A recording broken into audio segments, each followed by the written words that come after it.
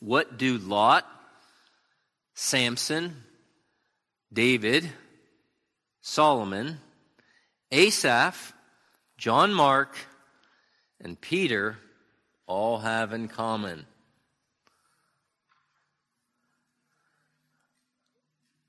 As far as I can tell, each of them were and are true children of God, but each of them experienced periods of spiritual decline in their walk with the Lord. Periods of drifting away from the Lord. Periods of, as some might like to call it, of backsliding. Periods of spiritual atrophy and neglect.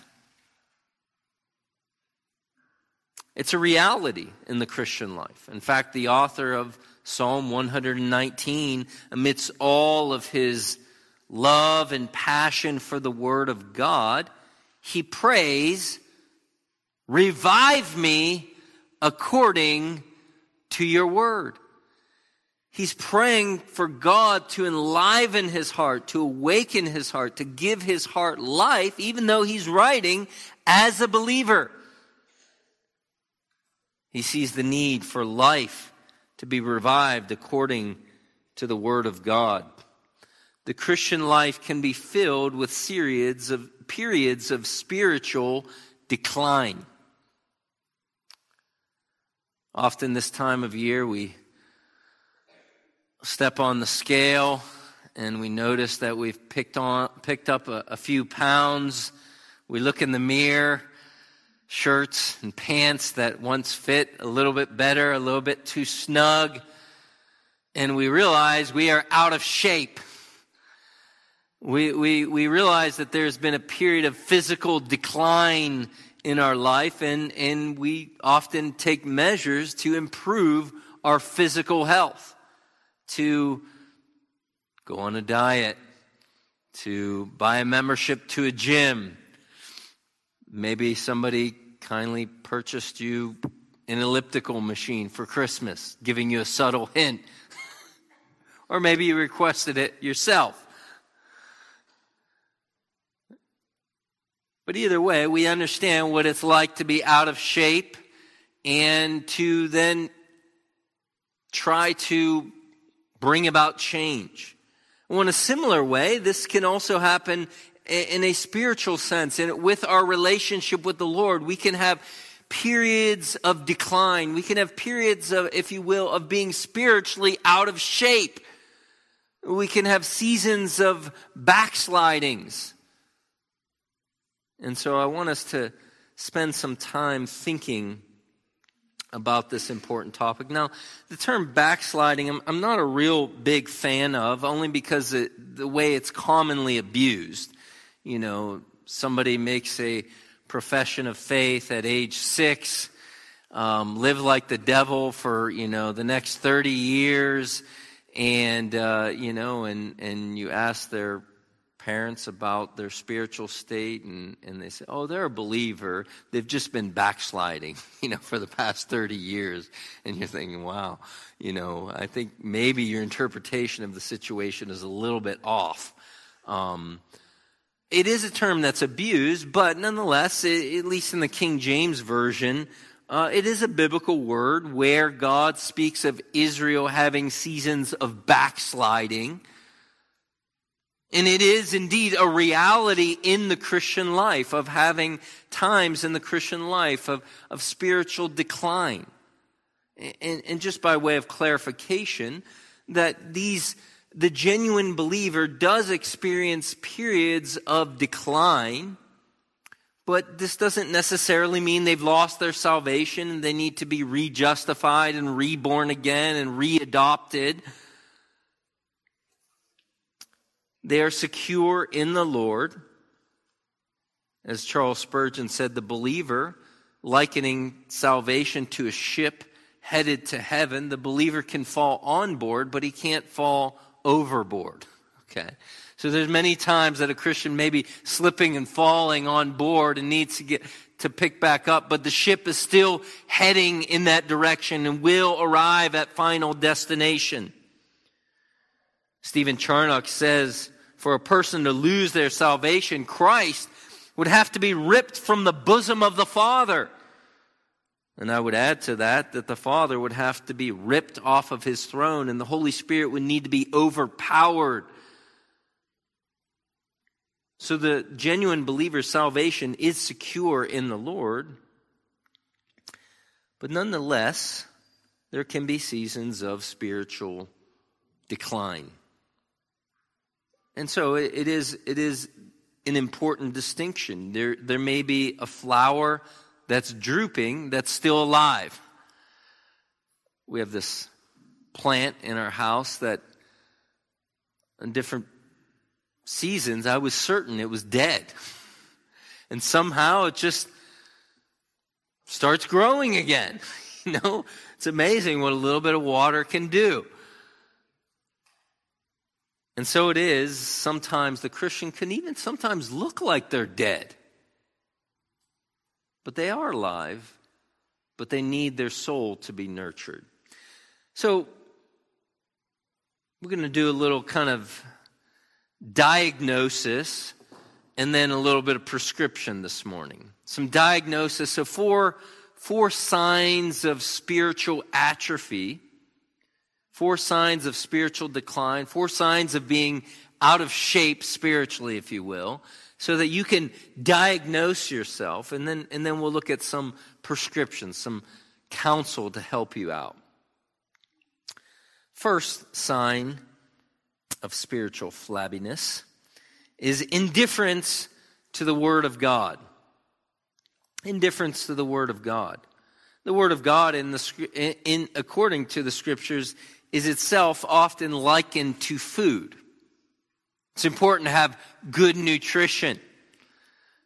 If your diet consists of candy canes and candy corn and Doritos and a multitude of other junk food, then you're not going to be healthy. You have to have good nutrition. And also, one of the telltale signs of sickness is a lack of an appetite. A person who's not hungry, who has no interest in food, who has no interest in eating, this is a sign of spiritual sickness. And so even when you look at Psalm 119, you can see the psalmist's attitude towards the Word of God as a very healthy attitude. In Psalm 119, verses 9 through 11, he asks the question, how can a young man keep his way pure? By guarding it according to your word. Then he prays, with my whole heart I seek you. Let me not wander from your commandments. I have treasured your word in my heart that I might not sin against you. The psalmist says, I've treasured, I've stored it up, I've hoarded it in my heart that I would not sin against you. His attitude towards the Word of God was one of hoarding, storing it up. The food line during Christmas, sometimes you'll see a child just keep taking something, maybe cookies. They keep hoarding them up. They have an appetite for cookies, and often their eyes are even larger than their stomach. In a similar way, our attitude, our appetite for the Word of God should be voracious. Psalm 119, verse 14, he says, I have rejoiced in the way of your testimonies as much as in all riches. He's rejoicing over the Word of God. Testimonies is a synonym for the Word of God. Psalm 119, verse 16, I shall delight in your statutes. I shall not forget your word. Psalm 119, verse 129, your testimonies are wonderful, therefore my soul observes them. Psalm 119, verse 31, I cling to your testimonies, O Lord. Do not put me to shame.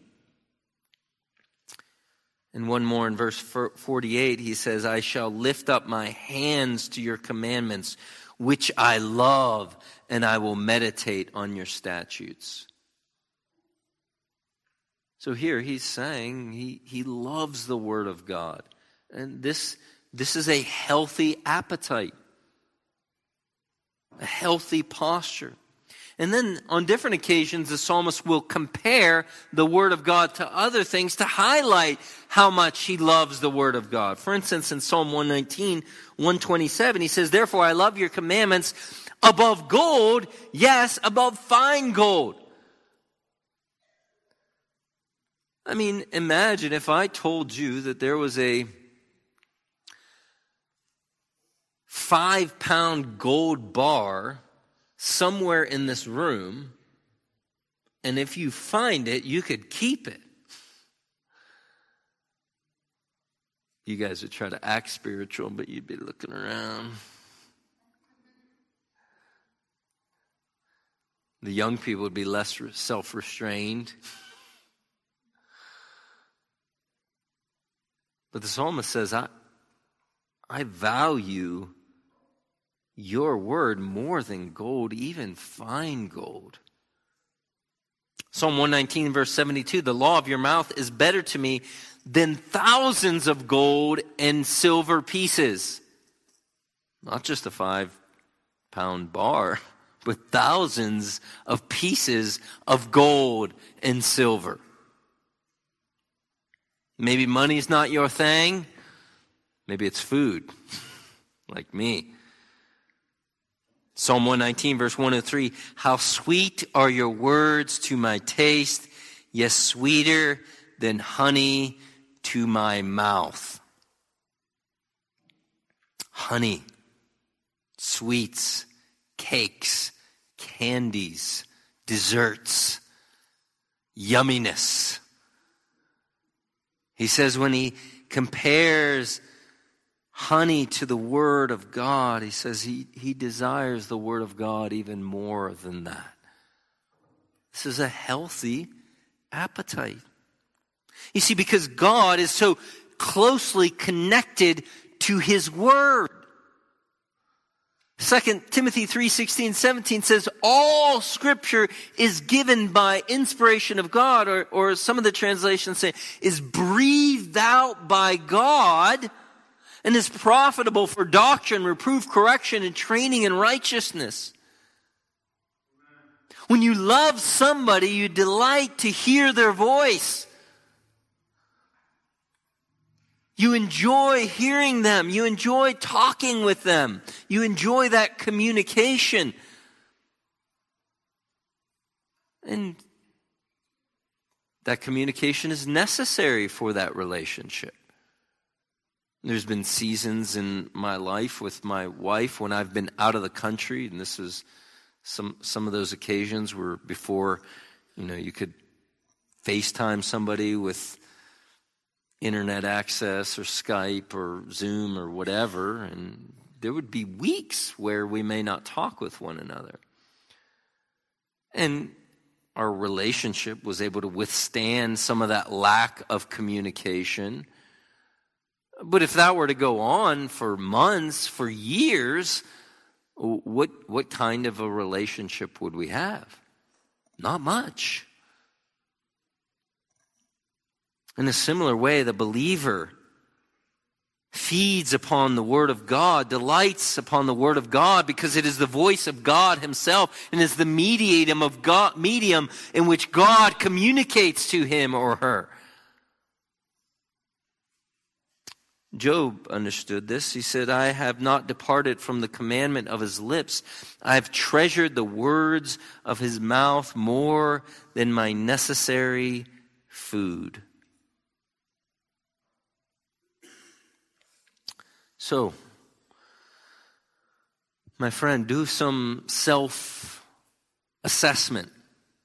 How is your appetite for the Word of God? How is your soul being nourished with the Word of God? And the Word of God comes to us in the public ministry of the Word as the Word is preached, the public reading of God's Word. But also we have the benefit in our culture, in our day, of access to the Word of God through our cell phones, through the printed page, having our own personal Bibles where we could read, we can meditate, we can memorize the Word of God. We can even listen to preachers of God's Word outside of our own local church.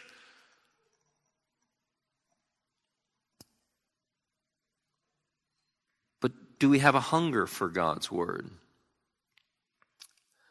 Are we feeding ourselves more upon the 24-hour news cycle than we are the words of the living God? Are we feeding ourselves more on entertainment and amusements than we are upon the Word of the living God? Well, if you're realizing that your appetite for God's Word is weak, then can I encourage you that you might need to begin to force feed yourself some of God's Word? Because it is a strange thing in that usually, and we've experienced it this time of year, usually the more you eat, the more you don't want to eat, right? Somebody offers you that second helping of dessert. I can't take any more, right? But with the Word of God, it actually works in the opposite way. The more you consume, the more you get an appetite for it. And the more you don't consume it, the less you have an appetite for it.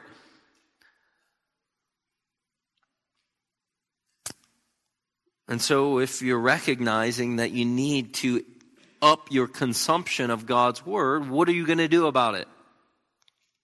Now's a good time to make a plan for the upcoming year, maybe a reading plan. It doesn't necessarily have to be going through the entire Bible in a year, but hey, it's a good goal, certainly if you haven't done that. To make it a regular habit for you to be consuming God's Word.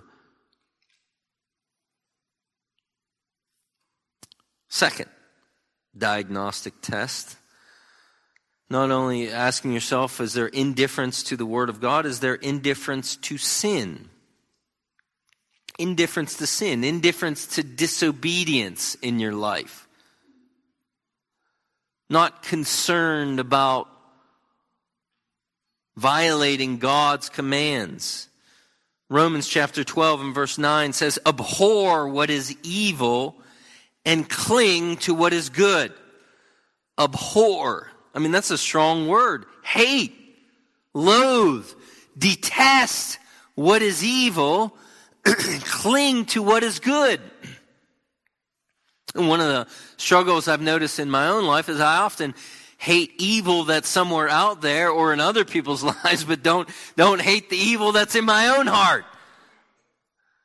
Don't loathe and detest those growing weeds of sin that are lingering in my heart and choking out my love for Christ. But Paul says, abhor what is evil and cling to what is good.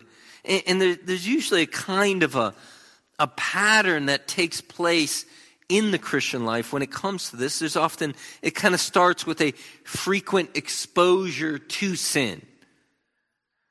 We're immersed in it. It's all around us. You can kind of see this in the life of Abraham's nephew, Lot, right?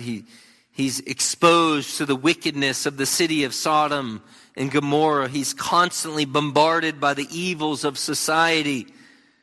No doubt, probably, when Lot and his family first got to Sodom, they were probably shocked by it, right? They were appalled by it. But pretty soon, being appalled by it becomes being accustomed to it, even yawning over it. So that's no longer shocking. It's no longer serious.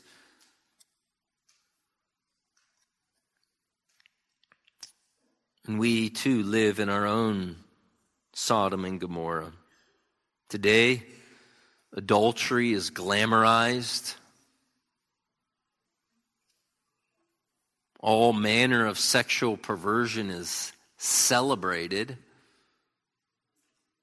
Pornography is ubiquitous. They can't even do studies on the effects of pornography in people's lives because they can't find study samples of people who haven't been exposed to it. Jesus is blasphemed 24 hours a day.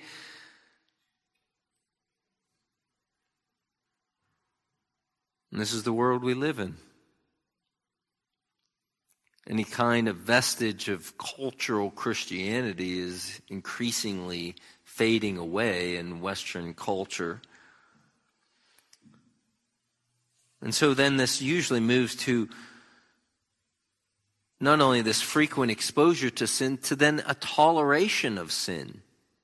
At this stage, you become more and more accustomed to the sin that's all around you. And pretty soon you are engaging with sin. You're flirting with it. You're engaging in a relationship with it. And pretty soon there's a truce with sin. And then before long there's an all-out romantic relationship with sin. And you're in the habit of it, frequenting it.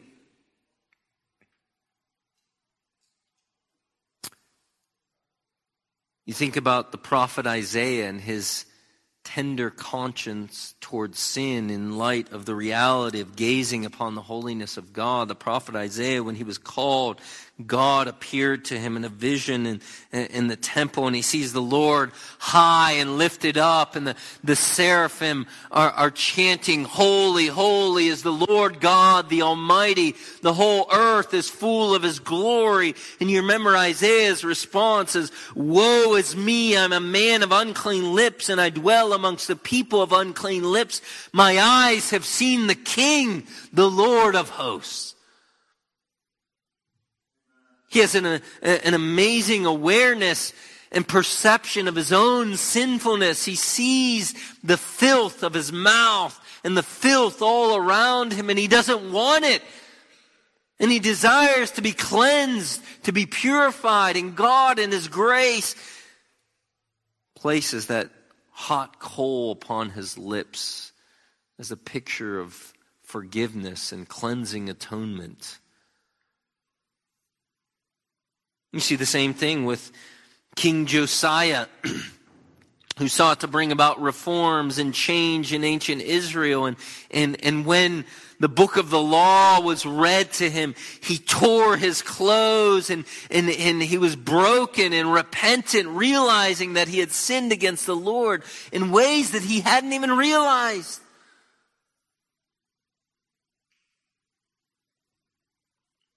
You see the same thing with Peter. Early on in the ministry of the Lord Jesus Christ,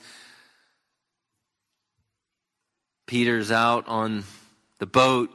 He had been fishing all night long. And Jesus from the shore instructs him, "Hey, put the net on the other side of the boat." You could imagine Peter, if not externally, internally rolling his eyes. But he does it. And sure enough, the net is filled with fish. So much that the net is breaking. And Peter finally gets the boat and the fish to shore. And he comes and he falls before Jesus and he says, what? "Depart from me, for I am a sinful man." He realized he had a heart of unbelief. He realized he didn't believe that Jesus had the power and authority to command the fish into the net. And he was broken before Jesus, confessing.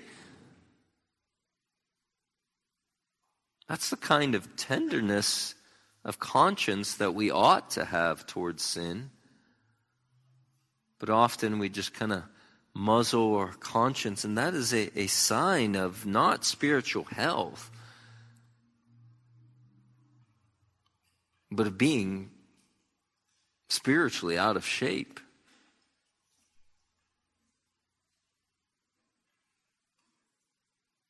So, indifference to the Word of God, indifference to sin, indifference to fellow Christians. 1 John chapter 1 and verse 7, it says, "But if we walk in the light as He Himself is in the light, we have fellowship with one another." We would expect him to say, if we walk in the light as He is in the light, we have fellowship with God. We have fellowship with Jesus. But he says we have fellowship with one another, and the blood of Jesus cleanses us from all sin.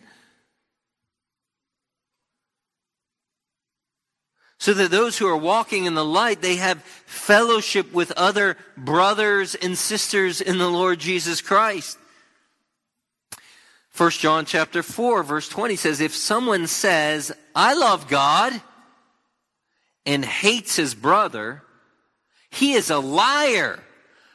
For no one who does not love his brother whom he has seen cannot love God whom he has not seen. For the one who does not love his brother whom he has seen cannot love God whom he has not seen." You see what he's saying? You can see, the person who says, "Oh, I love God," and they hate their brother, John says, no, that can't be. Because those who love God are going to love other children of God. Oh, there may be squabbles. We experience this in our own family, right? You may have tiffs with your brother and sister, or as a parent, you may see your children bickering here and there. But you know, when it's all said and done, they still love one another. They do. So it is in the body of Christ, in the family of Christ. There may be squabbles, there may be tiffs, there may be times where we rub each other the wrong way. But by and large, the heartbeat of the child of God is there is going to be love for your brothers and sisters. And an indifference to the people of God and the gathering of God's people is a telltale sign of spiritual flabbiness. The heart that's not excited to meet with God's people, to see brothers and sisters in the Lord, is not a sign of health. Jesus said in John 13:35, "By this all men will know that you are my disciples if you have love for one another." By this all men will know that you are my disciples if you have love for one another. One of the telltale signs of being a disciple of Jesus is love for other disciples of Jesus.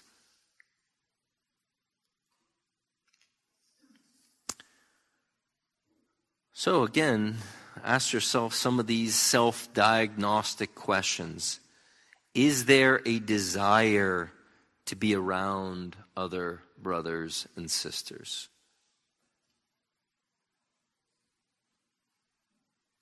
Do you love to be around fellow believers? Do you enjoy the company of the saints? Do you love to serve in the body of Christ and to pour yourself out towards others? Or is it like a chore?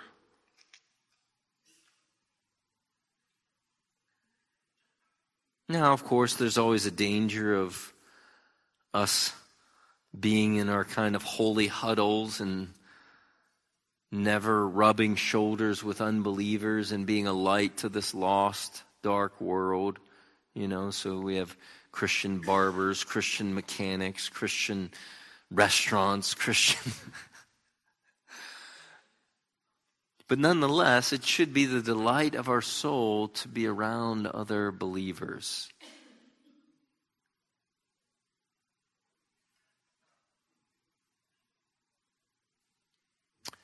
And this should be a Godward delight. As we see other brothers and sisters who like ourselves, are born again, are believers, but nonetheless, there's still the taint of sin. There's still the human weakness involved. But nonetheless, you're beginning to see that budding image of Jesus growing and developing in them, and to be able to delight in them, to see that humility of Christ, to see that compassion of Christ, that love of righteousness, that heart for the lost, to see these attributes and characteristics of Christ shining forth in unique ways in different brothers and sisters in the Lord, and to bless God and as you see Jesus in your fellow brothers and sisters. That's a sign of health when that's there, but it's a sign of poor health when it's not there.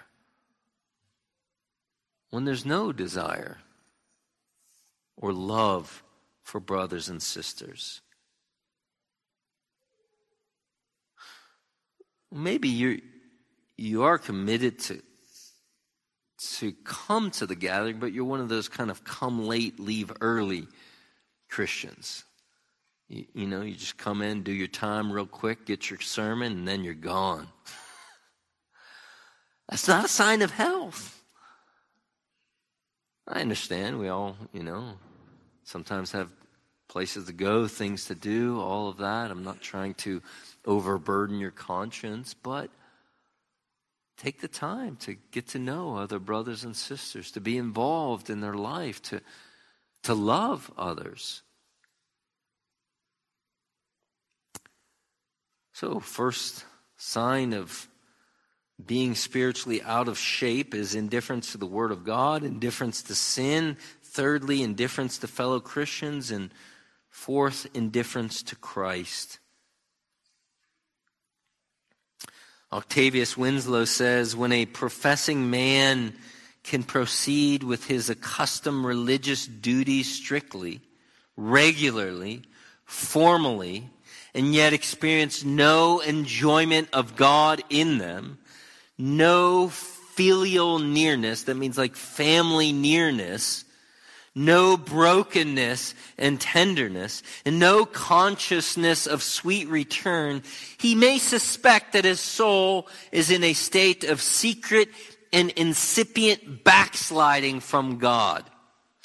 What Winslow is saying here is that when there's just this kind of going through the motions with no heart enjoyment of God, this is a good sign that you are in a state of spiritual backsliding, or as I'm calling it, spiritually being out of shape.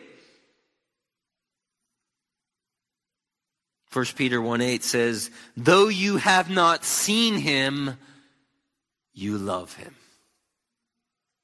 Though you do not see him now, but you believe in him, and you greatly rejoice with joy inexpressible and full of glory.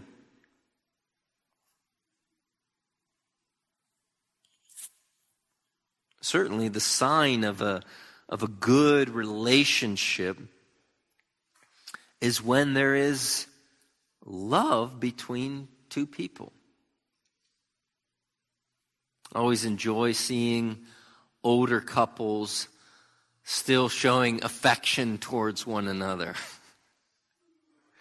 And my wife and I will often look at one another and think, I hope we're like that when we're old and decrepit and falling apart.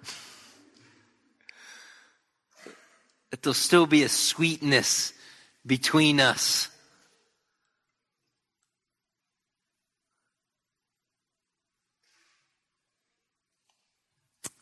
So it's good to ask yourself, is there a love for Christ, a cherishing of Christ in your heart? Is there an excitement to hear about him through the read word, through the preached word, to gaze upon his glories when you think, this time of the year, of the wonders of the incarnation of this baby born in Bethlehem, who's the eternal God who would come to this earth to die for you, to live this life for you, to sacrifice for you? Does your heart swell with thankfulness and love for Him. Thank you, Jesus, you did this for me. Or is it just yawning? Oh well. Can we get to the gifts? Can we get to the food? Do we really need to talk about Jesus? Do we really need to read from that passage before we do this? That is not a good sign of spiritual health, and it may be a sign that you're dead. You've never begun to have life in your heart. And so this would probably be a good point to pause if you think through these kind of diagnostic questions. Have I never had any hunger for God's word? Have I never had any tenderness of conscience towards sin in a God-word kind of way where I'm concerned about disobeying God? Do I have no love for other brothers and sisters in Christ? Have I never had any love for Jesus? If that's the case, my friend, then you've not yet been born again. And I'm thrilled that you're here. Because I believe in the wonder of God's kindness. He has you here this very moment.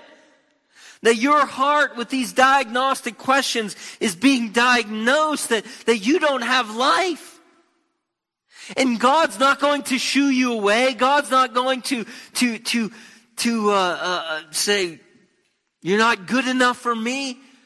But if you would but come to Him and say, God Almighty, I have no life in my heart. I have no life towards you, but I kind of want it. And would you give me life? Would you give me a heart for you? And would you forgive me for my lifelessness and indifference to you and towards your people? Jesus, forgive me. And you trust in what Jesus did on the cross. And God will give you life. Life for the first time. He'll forgive you of all of your sin. He'll welcome you into the family. And all of a sudden, He'll infuse in your heart a desire to follow Him, to love Him, to know Him, to love His people. All of a sudden, you'll be interested in the Bible. Imagine that, this ancient book. You maybe haven't read 5 books your whole life, but all of a sudden you'll have this interest in this book. He does that. He loves to do that. He can do it even this morning. Turn to Him.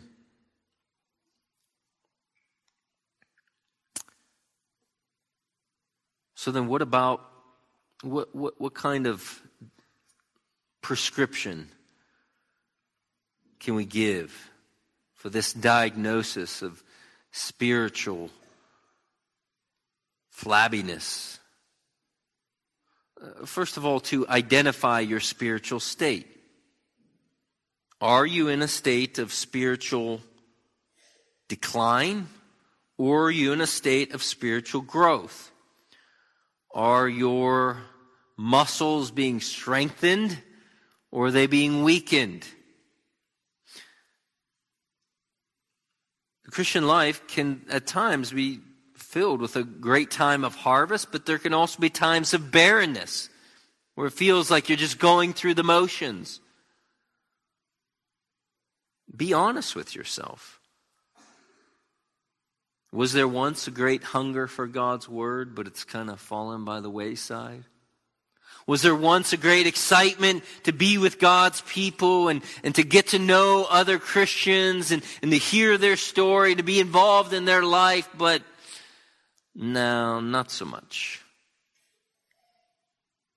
Was there at one point a great tenderness of conscience towards sin and you didn't want to disobey your Savior, but now it's not that big of a deal? If you're in a state of spiritual decline, then you need to diagnose that.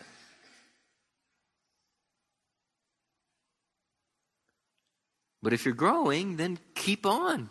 Keep at it. Keep pressing more. Pressing in. Secondly, if you are in a state of being spiritually out of shape, then diagnose the root cause. Often, backsliding or this state of spiritual decline is related to some particular sin that we are holding on to. We're nursing like a secret flask that we pull out here and there to take a sip. And we're not getting rid of it. We're not throwing it away. We're not emptying the bottles of whiskey. You think of David. What was the root sin of his spiritual atrophy for almost a whole year running from God? What was an adulterous relationship that he sought to cover up? What was the root of Lot's atrophy? Evidently, it was a love for the world, economic prosperity.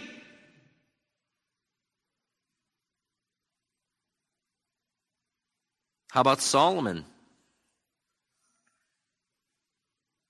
Women?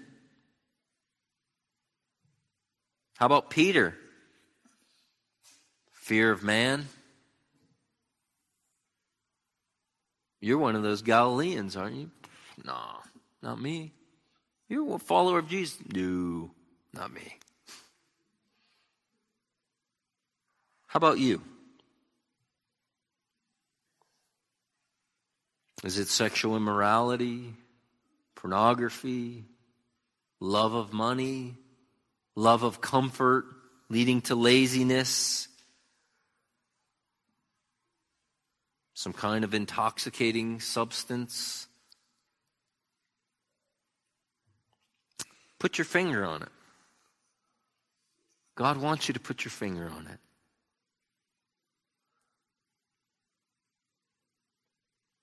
Third, confess it and draw near to the cross. Confess it. Confess means to tell on yourself to God. Come to God owning up for your spiritual atrophy.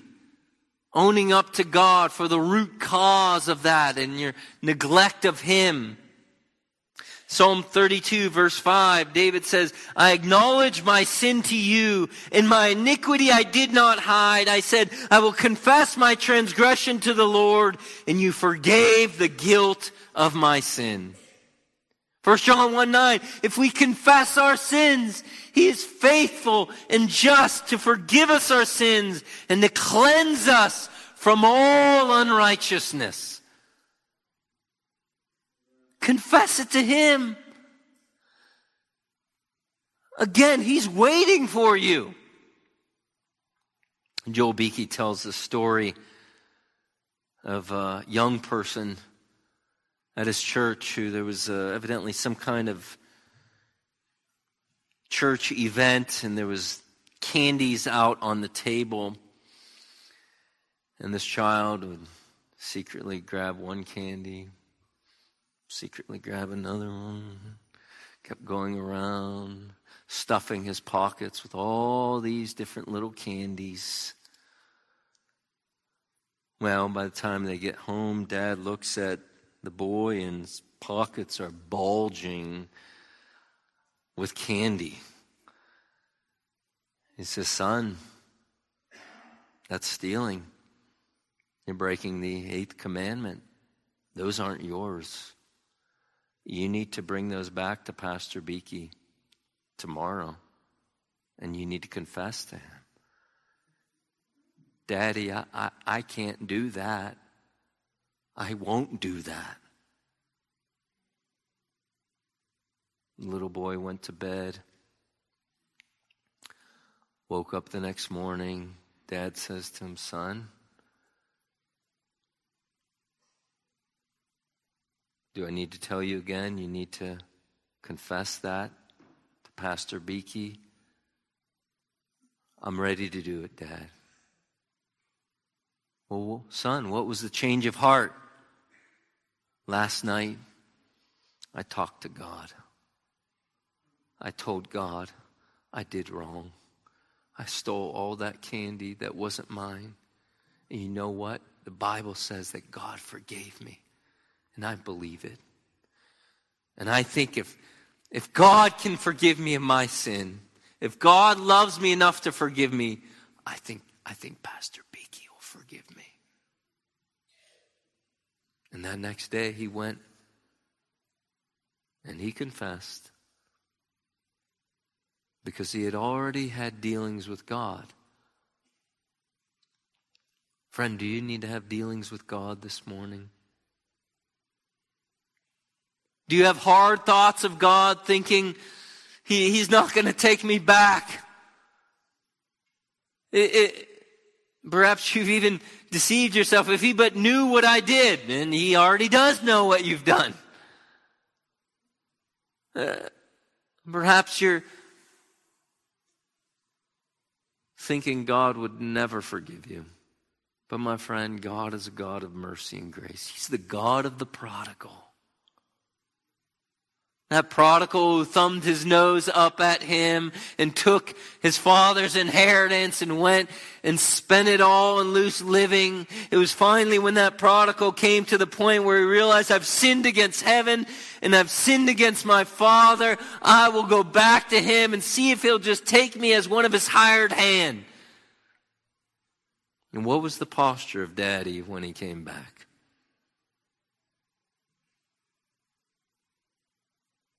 He lavished him with his love. He lavished him with his forgiveness.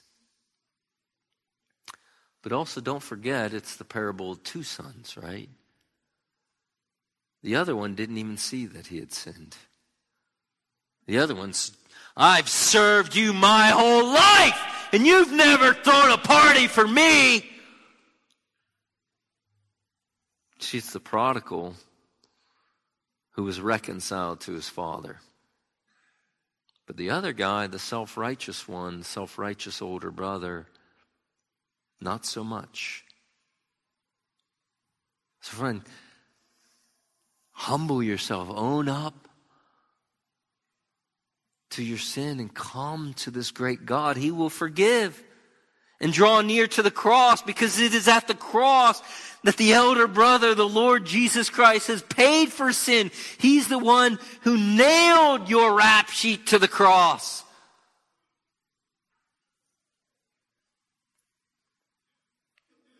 So confess and draw near to the cross. Fourth prescription, kill the root cause of that atrophy.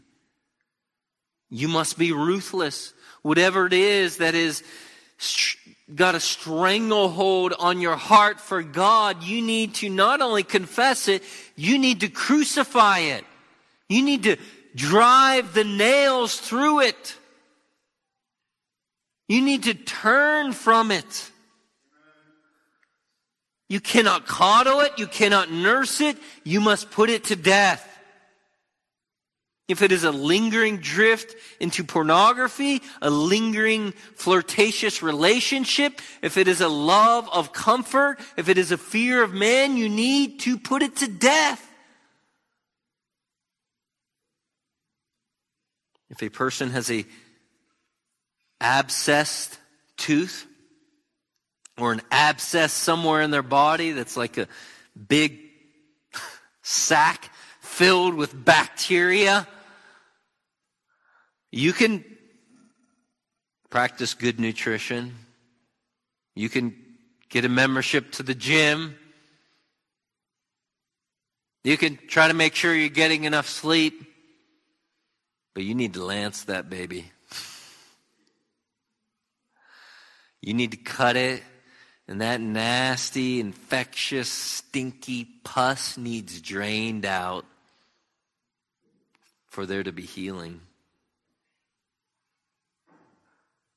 So, my friend, is there something you need to lance to cut open and flush.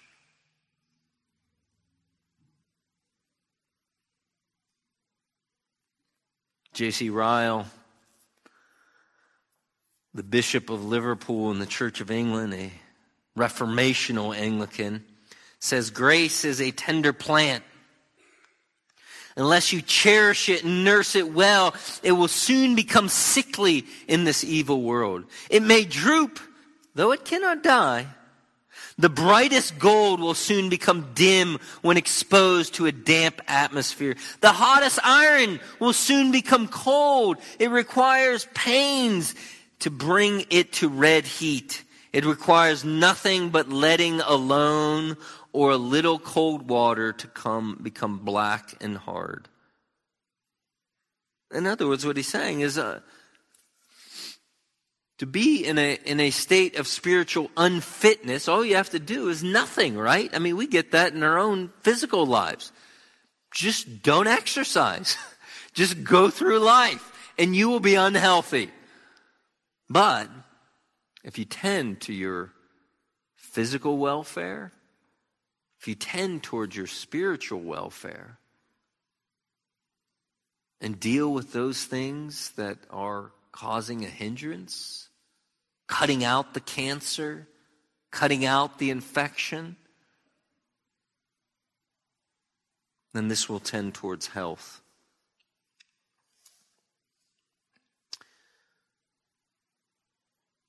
Fifth prescription, pursue God in His Word as if never before. Pursue God in His Word and I would say all the mediums that you can. Pursue God in His Word in the public ministry of the Word. Pursue God in His Word in your personal reading and devotion to the Word. Pursue God and His Word through prayer. I mean, this is what we see over and over throughout Psalm 119. The entire psalm is the psalmist talking to God, but there's a clear connection between his talking to God and God talking to him through the Word. Psalm 119, verse 37, turn my eyes away from vanity and revive me according to your ways. Psalm 119, verse 25, my soul cleaves to the dust. Revive me according to your word. Psalm 119, verse 36, incline my heart to your testimonies and not to dishonest gain. Psalm 119, verse 40, behold, I long for your precepts. Revive me according to your righteousness. This combination of word and prayer, word and prayer, word and prayer. You see, because it is God who uses His Word to feed our souls, to enliven our hearts, to nurture us. And He's the one who does it. This is why it must be accompanied by prayer. John Owen says, it is so, if love of the world, conformity unto it, negligence in holy duties, and coldness in spiritual love be an evidence of such decays, then let none deceive their own souls. Wherever there is a saving principle of grace, it will be thriving and growing unto the end. And if it fall under obstructions, and thereby into decays for a season, it will give no rest or quietness until the soul wherein it is, but will labor continually for recovery. Peace in a spiritual decaying condition is a soul-ruining security. Better be under tear on the account of surprisal into some sin than be in peace under evident decays of spiritual life. In other words, don't be content. Don't lie down in your season of spiritual decay, but earnestly seek God and His Word. Psalm 119:38, establish your word to your servant as that which produces reverence for you. Your word has revived me, Psalm 119, verse 50. Psalm 119, verse 93, I will never forget your precepts, for by them you have revived me. This is what Peter's admonition to the churches that he's writing to in 1 Peter chapter 2 and verse 1. He says, crave the pure spiritual milk of the word that you may grow in respect to your salvation. Crave the word of God like a baby wants milk. That's how we should pursue God through his word. That's the way back to spiritual health. It's not going to happen on accident. It's not going to happen by osmosis. You just put your Bible under your pillow. There's no kind of IV hookup. I can't read your Bible for you. I can't memorize Scripture for you. I can pray for you. But you have to resolve yourself.